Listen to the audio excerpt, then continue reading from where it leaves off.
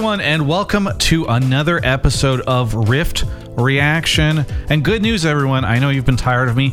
Emily is back. Well, not really. You're still traveling, right? Yes, I'm still technically on vacation. But I got my flight wrong, so that's my fault. Well, I should say, okay, so normally we record these on Tuesday. Emily sent a panicked message to myself and our producer earlier today and was like, oh no, like I'm not going to be back in time for tomorrow. So we've scrambled to put this together, and it's still going to be a great episode because there's so much to talk about. There's a lot. There's a lot. And like what we know earlier today, Parth tweeted today, quote unquote today was what he said. So there's a good chance that while we're recording this, the TSM roster comes out, and if not, then obviously we will talk about it next week. But if you're wondering why it is that we're not addressing it, it is because we're doing this Monday evening, back to regularly scheduled stuff next week. But Emily, how's your break been? It's been a lot of fun. I rarely take vacations, so this has been a challenge, but one that I have met and actually had fun. So it's been a good time.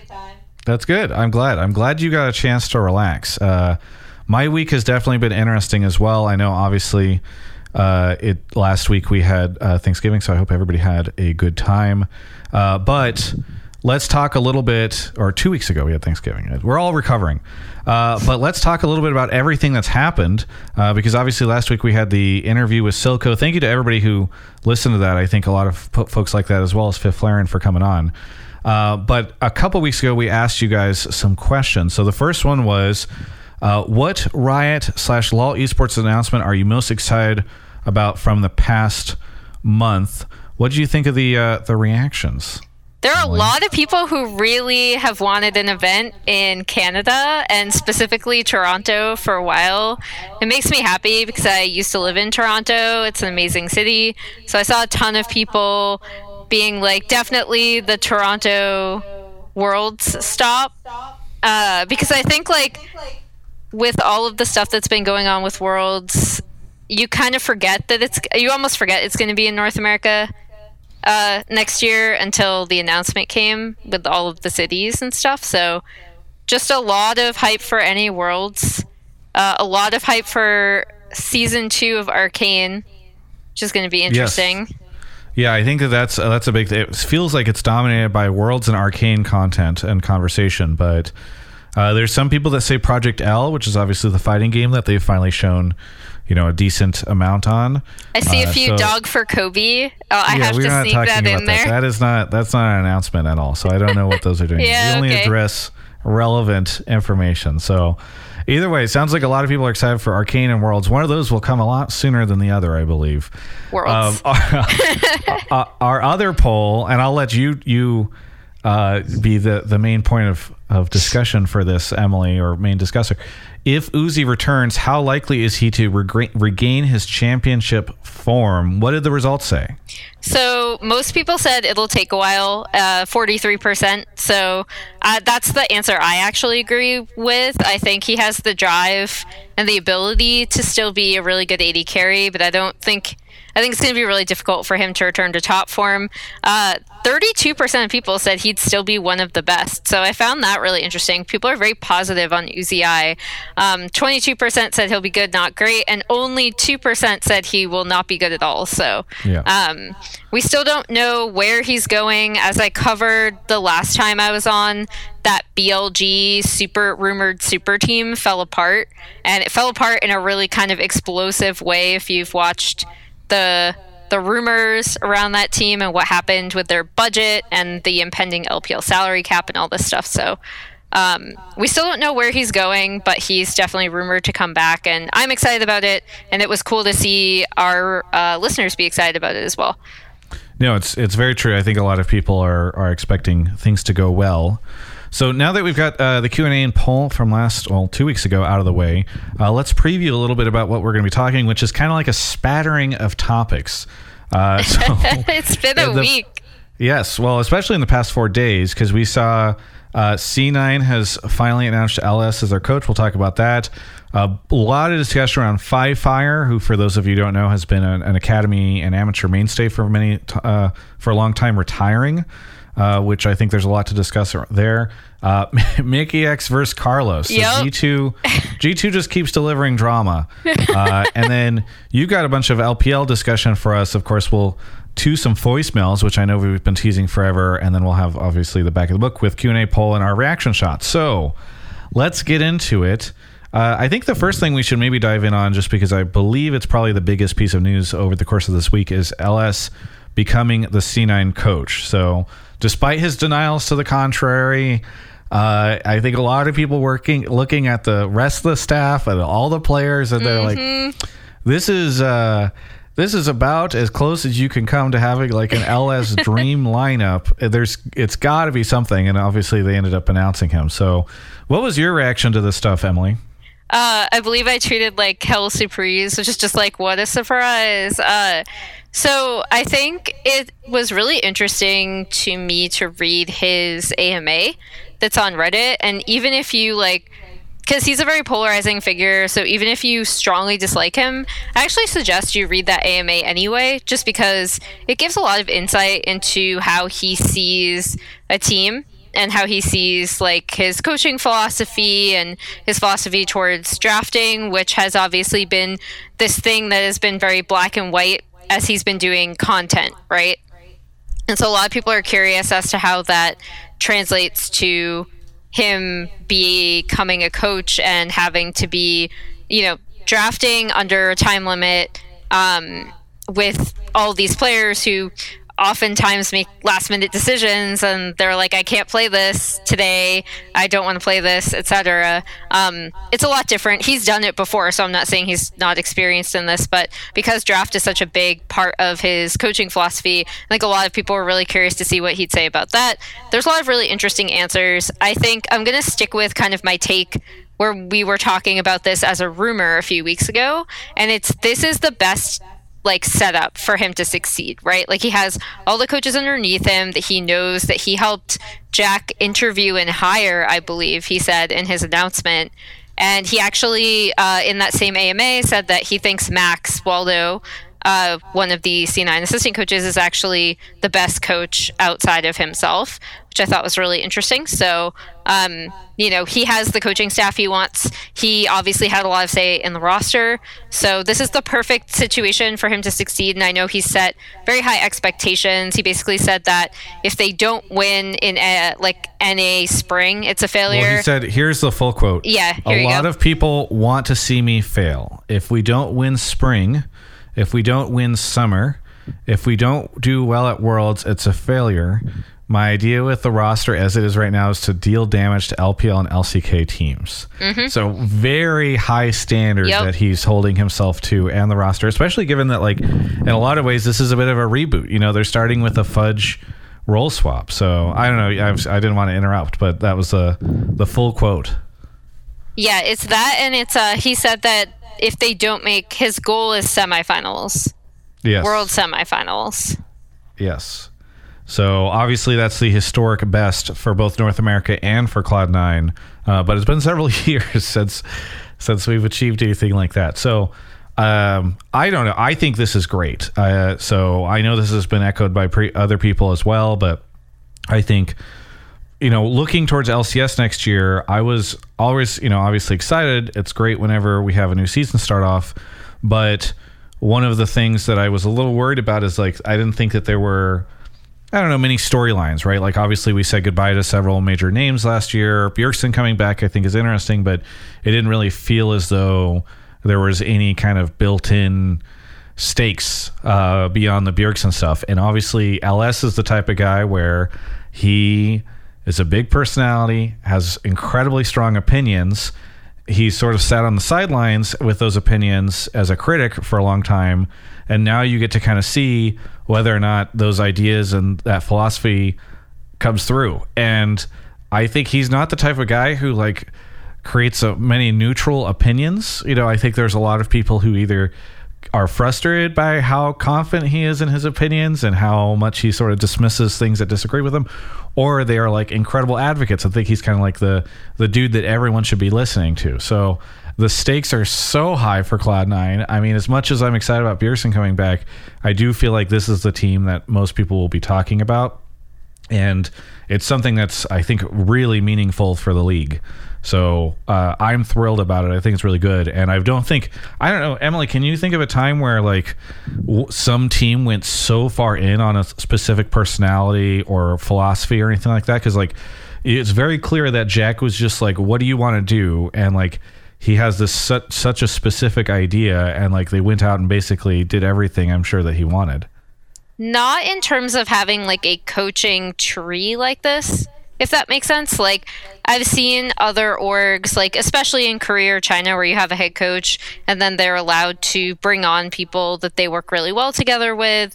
But typically it's you hire the head coach first and then they make all the decisions like top down.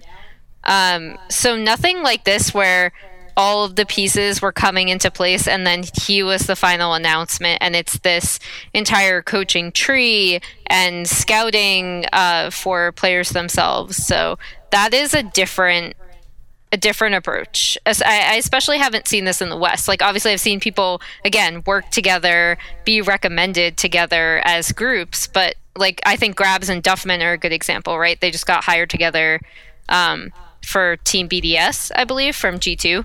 But never having this entire system in place. So it's really interesting. I mean, it's obviously a risk. They're all acknowledging that, but it's a very interesting story. And I'm really looking forward to following it. Yeah, no, I think it's just going to be... it's a constant supply of content for all of us next year, I think is what it will be, you know? And similar in a way to like how TSM has been in the past. Like my take on Twitter, which earned me the ire of a lot of TSM fans, but mine was just like, I think that they've overtaken TSM for levels of fan engagement. And a lot of people thought that what I was saying is like, oh, now they've got more Twitter followers or something. But like, I just mean specifically when it comes to LCS, I think their post-game Reddit threads will have the most out of any team. The tweets, you know, people will be excited when they win or like frustrated when they lose, or like excited when they lose and frustrated when they win. There's just going to be so much in a way that I think that's TSM's really claimed that crown previously. And so I don't know. It's the first time that I've ever seen something like this, I think, in the league. So it's very interesting. But maybe let's move on to talk about the other side of the spectrum. Obviously, we have a huge signing on the C9 side. The other side of it is Five Fire, who, I don't know, Emily, do you want to sort of give like a brief synopsis? Because Five Fire is a name that is familiar to a lot of people, but they might not necessarily know all of his achievements and what he stood for. Yeah, so the big thing with Five Fire is that there were a lot of rumors around him initially after his first Scouting Grounds appearance and a few of his teams following that in like the amateur scene, that he was talented but difficult to work with, right?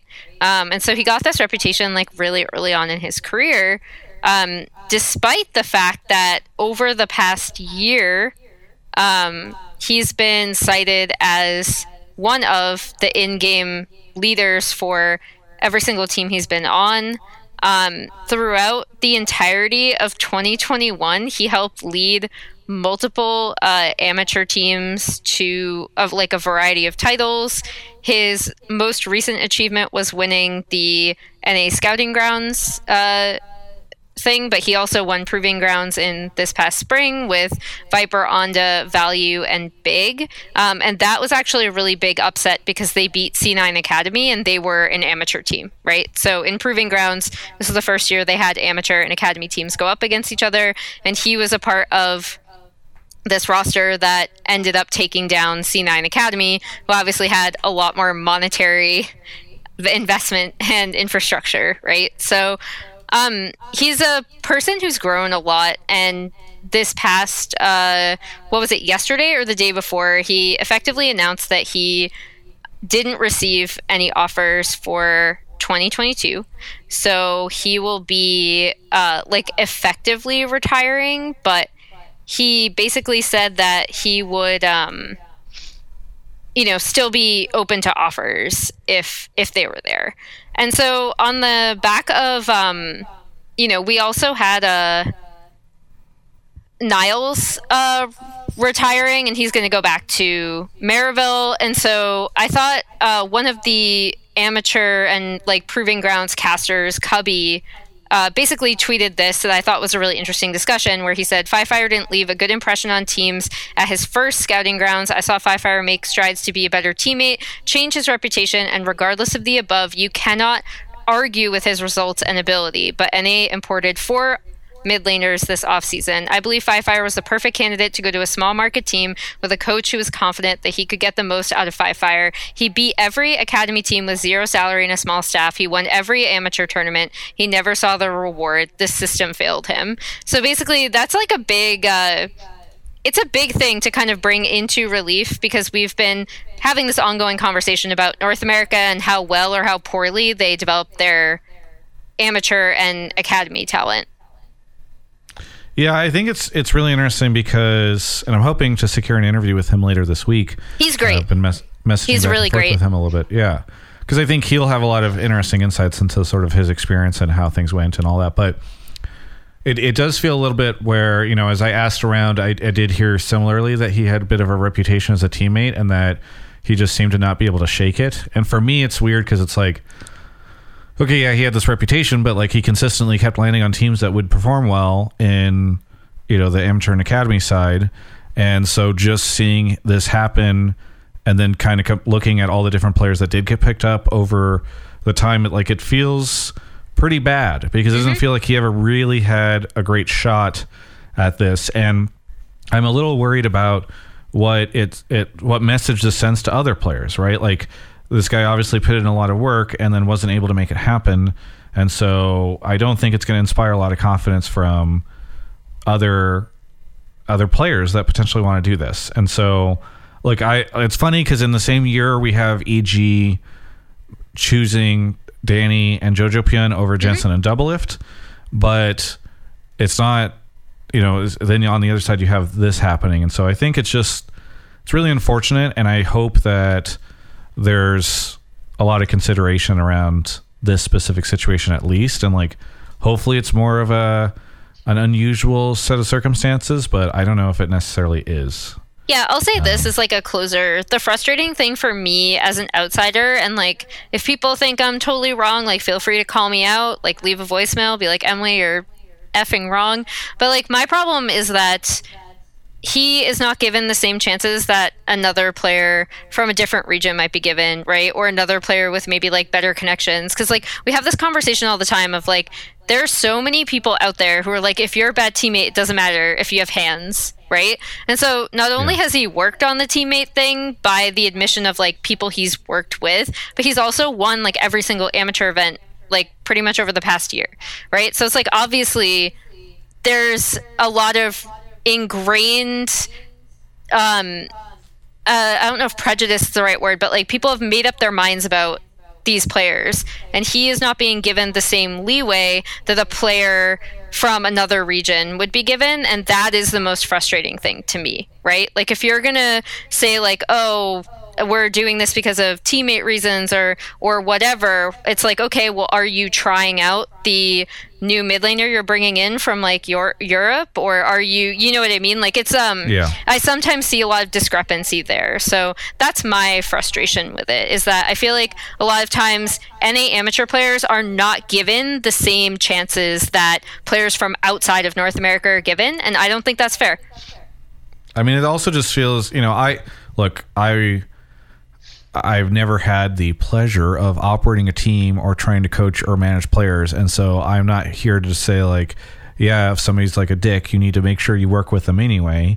But it is odd to me because I feel like there's been a lot of situations where people who are about the negative gaming, like Dardock or whatever, they do get these opportunities. There's a lot, I think, in the LEC, et cetera, that have had, I don't know, clashes with people, and they've worked out so well. It's kind of an unfortunate situation. I think I'm happy it got the attention it did, because hopefully it'll put more pressure on folks to like, oh, hey, for instance, I hope Riot looks at this and is like, hey, you know, if we are considering ever making changes to the import rule, like this is one of the ramifications of the way it stands right now. So let's make sure that we are considering this stuff. Anyway, speaking of the LEC, Carlos and G2 continue to land in interesting water. They had, I think, the maybe one of the most interesting off seasons from a like drama perspective, because they had a bunch of stars and then seemed to struggle to have them land in the places that people thought they would. And Mickey X, presumably because TSM is now going with somebody else, is not playing next year. How much I obviously, I don't follow the LEC as much as you do, Emily. How much of a tragedy is it that Mickey X is not going to be on the Rift in spring? I mean, I think it's pretty ridiculous from my perspective. Like, I know, so like I've seen a lot of NA people being like, are people even excited about G2? I don't see why you'd be a fan unless you're like a Caps fan, but or a Yonkos fan. But I mean, I know like a lot of people really like Broken Blade. Flacked and Targamas have a lot of fans from their time in the ERL, so like I think people, especially Flacked, are super excited for them. So I think there are a lot of reasons to be excited for G2. The big thing to me is, once again, we're talking about large teams setting massive buyouts and really being able to dictate how these off seasons have gone for these players, and taken, all of their agency away, essentially. Because Carlos made a whole series of tweets where he's like, here's what happened. Yeah. I don't know if you want to read them out. I was just going to do that for context for everybody. So Mickey X tweeted earlier today, didn't find a team for 2022 spring, but at least I will be streaming more often now. Carlos, obviously the head of G2, quote retweeted and said, we lowered price 3 weeks ago to 250,000 euro, but could not find anything. Hopefully we can find something nice for him for summer split. Ricky X replied and said, wow, thanks, bro. Carlos said, no problem, man. And then I'm trying to find the follow-up, because I think Carlos had said something along the lines of, or Mickey X, I think, said something like, hey, this doesn't sound like what's happened here. And then like they kind of both got into it. People can go find the rest of the Twitter chain, because obviously it goes back and forth, but there's sort of a he said she said situation there. Carlos was contending that Mickey X's agent, I guess, had said that he didn't want to play for some of the teams and opportunities that he had. So I guess it's interesting. Obviously, dropping the rate down 3 weeks ago, once almost all the teams have figured out what they're doing, is a little late in the game. So it's kind of a loss for everybody, right? Because like obviously Carlos would like to have made money, and Mickey X would like to be playing, and fans, I think, would like to have Mickey X, and so it just kind of got played really incorrectly. Yeah, I think this is just another nod and why players should, if they're unable to unionize, at least take such a closer look at their contracts and have someone who is actually on their side breaking down like what these multiple year contracts mean in terms of buyouts. And maybe you want to take technically a pay cut to ensure that you can't be cut for certain reasons, maybe, or like ensure, you know what I mean? Like when you're negotiating a contract, there's so many things you can put into it, and it seems like a lot of players, for whatever reason, and these are, I assume the terms are being more dictated by the team than the players, are accepting these multiple year deals where those do come with a buyout attached that's set by the team, because then if they want to offload that player and another team wants them, they have to pay this buyout, right? So it's like, I think that there are a lot of things that can be done in contracts that are more player friendly. And by that, I mean, the player is getting not only paid, but also has a lot more agency and control over their own destiny. And so I hope that, despite the fact that this offseason has been weird and, in the words of multiple talented players, very shitty, that this may get players to take a closer look at A, possibly banding together in some way, and then B, taking a closer look at their contracts with someone who knows how to read them correctly, which is obviously not me, because I've rambled my way through this, but someone to try to negotiate better terms for them. So I think one of the things that is really interesting that happened in this offseason is that because you had people like Carlos talking about stuff, you've had more and more information coming out, and then you've seen the impacts that it has had on the players. I think it has sort of shown a light on stuff that was previously kind of behind the scenes. And it's probably going to put a lot of pressure now on these teams because I think obviously G2 is going to take a bit of a reputation hit given the fact that just how everything went down with him in the offseason. And this plus the perk stuff last year and sort of the conflict that he's had publicly with players and all that stuff. It's just, it's fascinating. I don't know if this stuff is good or bad for the LEC. Probably a little bit of both because obviously it'll spark rivalry and like the G2 haters will hate G2 more. And like if Mickey X does find a team, I'm sure he'll be incentivized to try to take down G2 more and all that stuff. But obviously it also just looks kind of, I don't know, unprofessional and a little goofy. So it's, I don't know, it's an interesting dynamic for sure. But unfortunately, Mickey joins the bench alongside notable players like Niski and Jensen and others. Super fun time. Yeah. All right. What's going on over in LPL, Emily? Fill me in. A I know lot of crap. So I'll try to... as we all know, Doinby has become the main LPL leaker on his stream. These aren't all from him, but there are a lot of random Weibo references and other things that say that Tien, formerly of FPX, MVP, Worlds Finals winning jungler, is going to top esports, and so now we're not really sure where Karsa is going. Knight is also staying on top esports. If you remember, he'd been rumored to go that BLG super team that fell apart. Jackie Love is also staying, and so is Chol. So that should be an interesting team. We don't know what's going on with Karsa.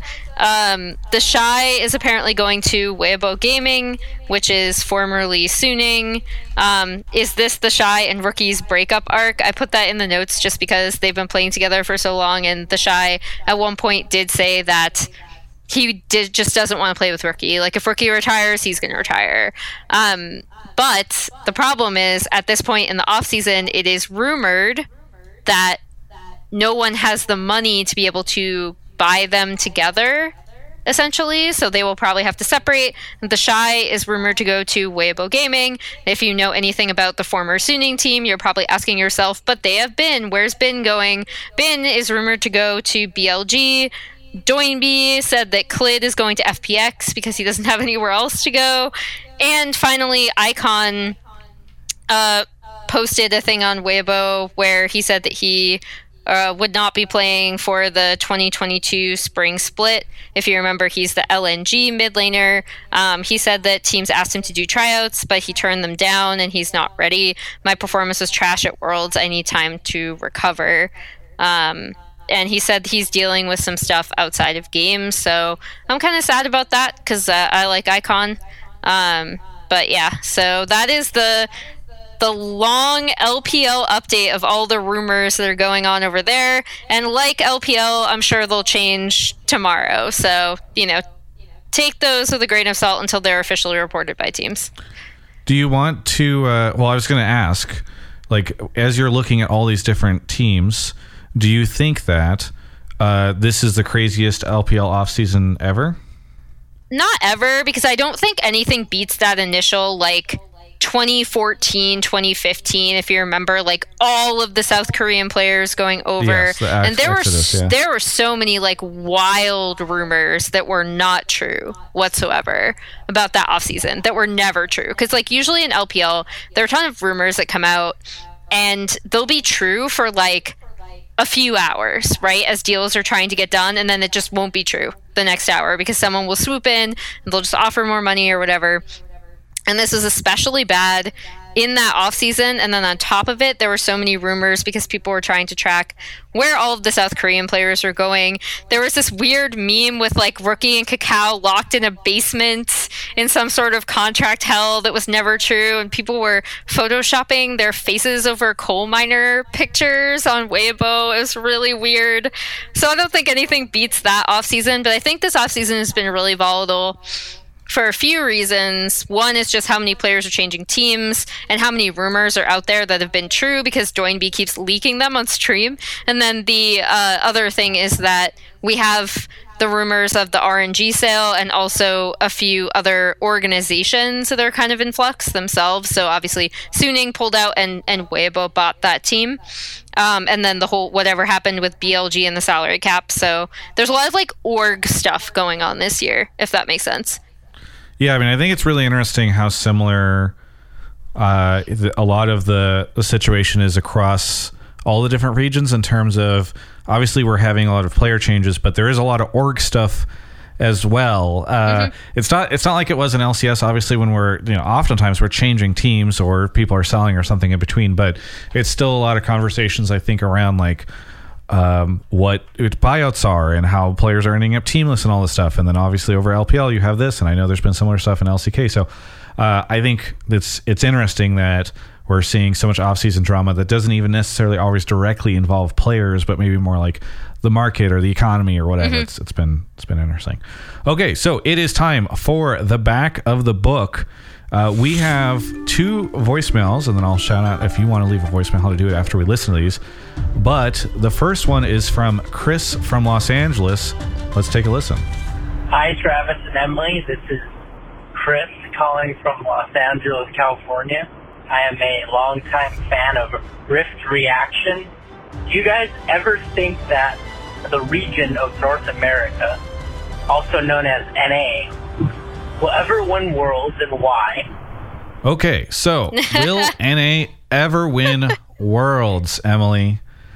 You want to tackle this first? So it's kind of a cop-out answer, I guess, but like, I don't think anything is impossible. I think the problem is that there are so many myriad factors that are going on in North America that will continue to be a problem. And so the thing with trying to get a North American team to win Worlds isn't even the coaching infrastructure or how we approach games from like an outside perspective. It would be getting all of those players up to snuff mechanically. So you'd essentially have to boot camp in another region and be scrimming. So like, I'm not even just talking about solo queue, but you'd have to be scrimming other teams just to get used to how mechanically fast-paced the LCK and LPL teams play, especially LPL teams.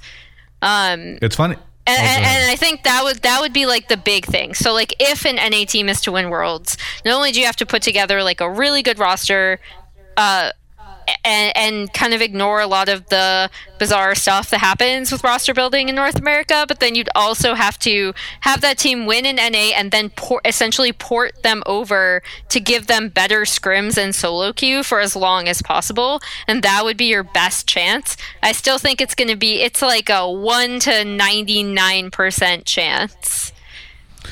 So it's very funny because you think about it from a strategic perspective. I think about it from like a variables perspective, because in some ways right now, so one, I think there's a chance. I don't know how great the chance is. It's probably pretty slim. But when I think about why there's a chance, I think about it because of basically how Worlds works, where everything that happens at Worlds is so chaotic. And currently the way that the format is solved is like there's not a double elimination or whatever. So there's a lot of situations where you end up with like lopsided brackets, or you end up with teams that choke. And so in my mind, it's just about like hitting that, slot machine lineup of odds where like we have an unusually good team that goes. Our team makes it out of groups. Maybe there's some last minute meta shifts. Maybe they pull like another NA team or something like that in the quarterfinals, and then they make it to semis, and like things are like they manage to like slip through a win that way. They make it to finals, and then there's like a visa issue, or like there's so many different variables that happen at Worlds. And I know like maybe this is a shitty way to say it, right? Because I'm sort of like, we have to get lucky. But I think about it whenever we're just talking about. Yeah, that's still a huge part of it. I don't even think that's terrible to say. Yeah, I mean, I just think there's all these different odds, all these different variables that come into play every time Worlds occurs, that like I think if you ran the simulation a million times or whatever, who knows how many years Worlds will go on, but another 10 or 20 or something like that, like there is probably a decent chance that things just sort of work out. I mean, no one expected, like we rolled high on that Cloud9 semifinals thing previously. Nobody expected it. It ends up happening, and you're just like, okay, well, there's this convergence of different factors that all kind of align to make this happen. And so you just have to roll a little higher than that to be able to make it to finals or to win finals. So I think it's not out of the question. It's not in our control, right? Like it's not like an LPL team or an LCK team right now where like we're consistently putting in players and teams that can make it to the finals. But I think it is sort of just if everything lines up perfectly, it could happen. So our next question and voicemail is from Connor. Let's take a listen. Hey, this is Connor from Minneapolis. My question is, with the academy teams going the way that they are with the new changes to the amateur league, would it incentivize teams to create a team like Delta Fox was, where it was just an all-streamer dream team, maybe get Jensen, Double Lift, and anybody else to just get as many numbers and as many fans as possible with the way the league's going to turn out? All right, so the perfect question, I think, for this episode is we were just talking about Five Fire. We've been talking about players like Mickey X that are sitting on the bench and are potentially available. So I guess I'll kick this off and say that, like, one, I think there's kind of, you can answer this both ways. And I think that you can do both, as in you can create a team of players. There's enough talent out there with like followings and branding and all that stuff that you can create a team that is really good and are fun. And, you know, you could say like, hey, these guys should stream their own games and their own competitions and people will follow this team. It'll be super fun. But also there are players that you could potentially pull up to your main roster if something doesn't go well, or like transfer off to other people and other teams. I also think that, like, yes, teams should continue to invest in academy. Not every team needs to do this, but like if you don't want to go pay Carlos $1 bajillion for his players, or Cloud9 $1 bajillion for their players, or whatever, like you should start trying to develop this talent in academy so that you don't have to go spend it to get players from other regions. And if the downside is you're like, oh, well, maybe I won't ever use these guys, it's like, well, hopefully they'll become an asset that you could transfer someplace else. So yes, for my opinion, teams should invest in academy. And yes, I would love to see a meme team. And I think you can actually, you can have some teams doing either or. And I don't think like picking up a meme team is tantamount to, like, especially the ones I'm thinking of, where you could get like Double Lift and Jensen and Mickey X and whatever. It might be very expensive, but there's a world there where like maybe those guys would be down to play for you and it would just be fun. Yeah, I think we're in a different spot than the Delta Fox days in a few ways.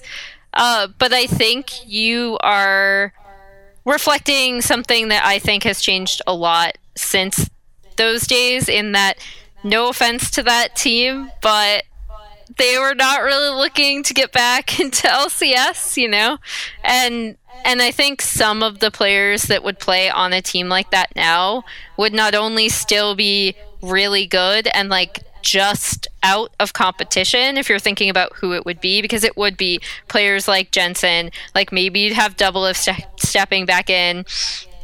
Over in Europe, obviously we have, like this would never happen in Europe because they have ERLs, but like you have Mickey X, you have Niski, like you have a lot of players that are still incredibly talented who could have starting spots. And that holds true even with, again, like academy and amateur players we've mentioned, like Five Fire. I think the big question you still have to ask yourself is, if you have a team like this, what does it do to the ecosystem? And if the players are good enough, I think it at least adds value in that the other amateur players and academy players will be able to play against very good competition mechanically, and that's actually super important to improve. However, the flip side to that, and the absolutely glaring negative drawback, is that you're not developing talent. You're just playing players that already have their own massive fan bases. So yeah, it's something that I don't hate nearly as much as when I saw it back in the day, because of the available talent, and also because I do think even with my complaints earlier, and even though I'm obviously still upset about the fire thing, if people couldn't tell, I think that we do have at least more organizations that in good faith are actually investing in academy and amateur talent. And I like that they've put both the amateur and academy teams so they're playing against each other in a very constructive way that helps players improve. So I think there have already been a lot of quality of life changes that don't make it as bad.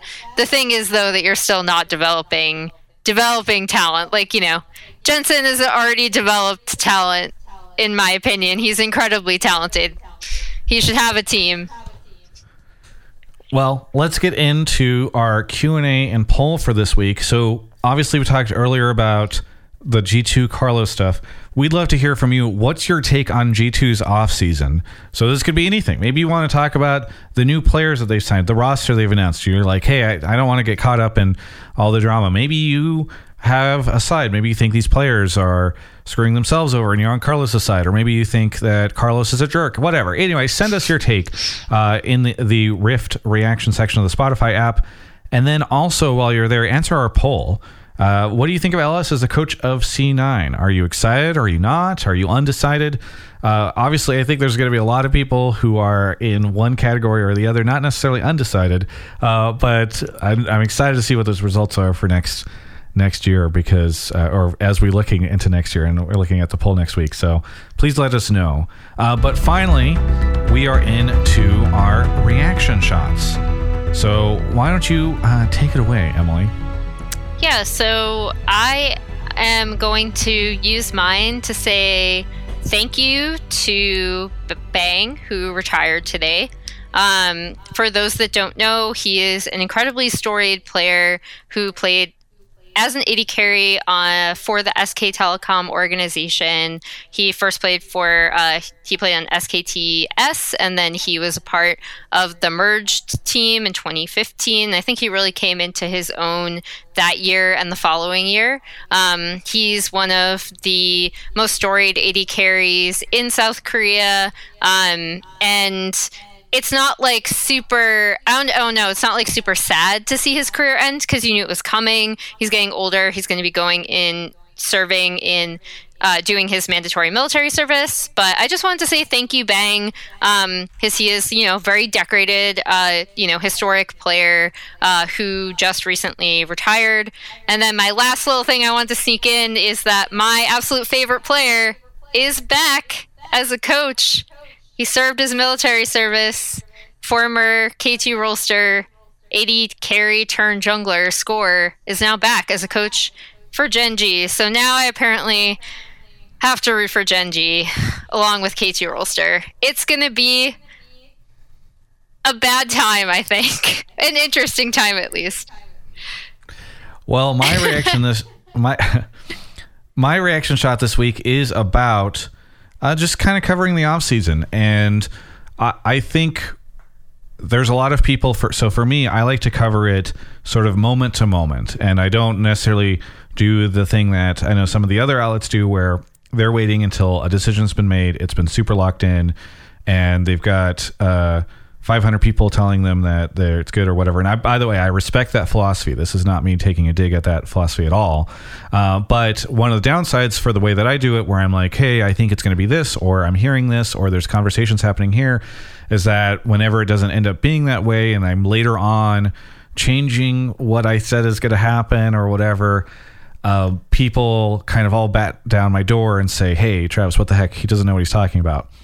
I'm going to do a longer video talking about sort of my off-season coverage and what I got right, what I got wrong, and sort of covering the stuff. But I think C9 is a really interesting example of how that stuff went down, because there was a couple times, for instance, where initially I was saying, I think Sven's gone and Vulcan's fine. And they're talking to Bjergsen. And then Bjergsen gets locked into TL, they make their changes, and they decide that, like, actually Sven is going to stay and Vulcan is leaving. So then Vulcan goes up on the market. And then I know there was a lot more than this too that I talked about, but like also at one point in time I said I think Nemesis could end up over there, and I fear that they're going full LS. And I remember that thread went up on the C9 subreddit, and people are like, Travis doesn't know what he's talking about. Later on, we hear, hey, Nemesis was considering joining C9, and he decided not to. And then I know that I came out and said, this is their locked-in roster. I think I said Sven and Isles, and obviously they made changes. They are not doing that for their bot lane. But one of the things that I was really excited about to see that, because I knew the night that I said that they had locked that in. Like I'd heard it from a million people. I knew without a doubt that they had decided these were the 5 players they were going to run, and they were moving forward with it, and that was the plan. But 2 days ago on his stream, as we're recording this, LS came out and said, Travis was right about this stuff. I know this sounds like I'm just trying to pat myself on the back, but he was like, Travis was right. They had decided this. This was all locked in. That was the plan, and they were moving forward with it, and then I decided to blow up that plan. So I think I just say this because I think that you can kind of look at the Cloud9 stuff. You can look at the way that my coverage went down of it. You can look at the changes that occurred, and I think it's a great way for people that are paying attention to this stuff and thinking about next year's offseason to understand how much changes over time, how things can be essentially quote unquote set in stone as much as they can be before a contract gets signed, and then like something can come out of left field and bulldoze it. And I think if anything, I'm just happy that this stuff came out about Nemesis and LS saying the stuff about the roster, not because I need to vindicate myself or validate myself, but just because I think it helps provide insight for people on just how chaotic things can be behind the offseason and how much things can change, and will hopefully also manage expectations for fans as they're hearing the news and everything rolling out. So that was just something I wanted to discuss. But I also want to mention for everybody that if you are interested in calling in, obviously we took a couple voicemails earlier in the show. You can do so. You just need to give us a message over at 323-607-2537. I believe they always put that in the show notes or show description as well, so if you want to grab the number from there. But please leave us a message, because Emily and I will be taking more of those over the course of December. Thank you so much to everybody who tuned in this week. We will catch you next week, and make sure you don't miss it, because I'm sure going to be a banger.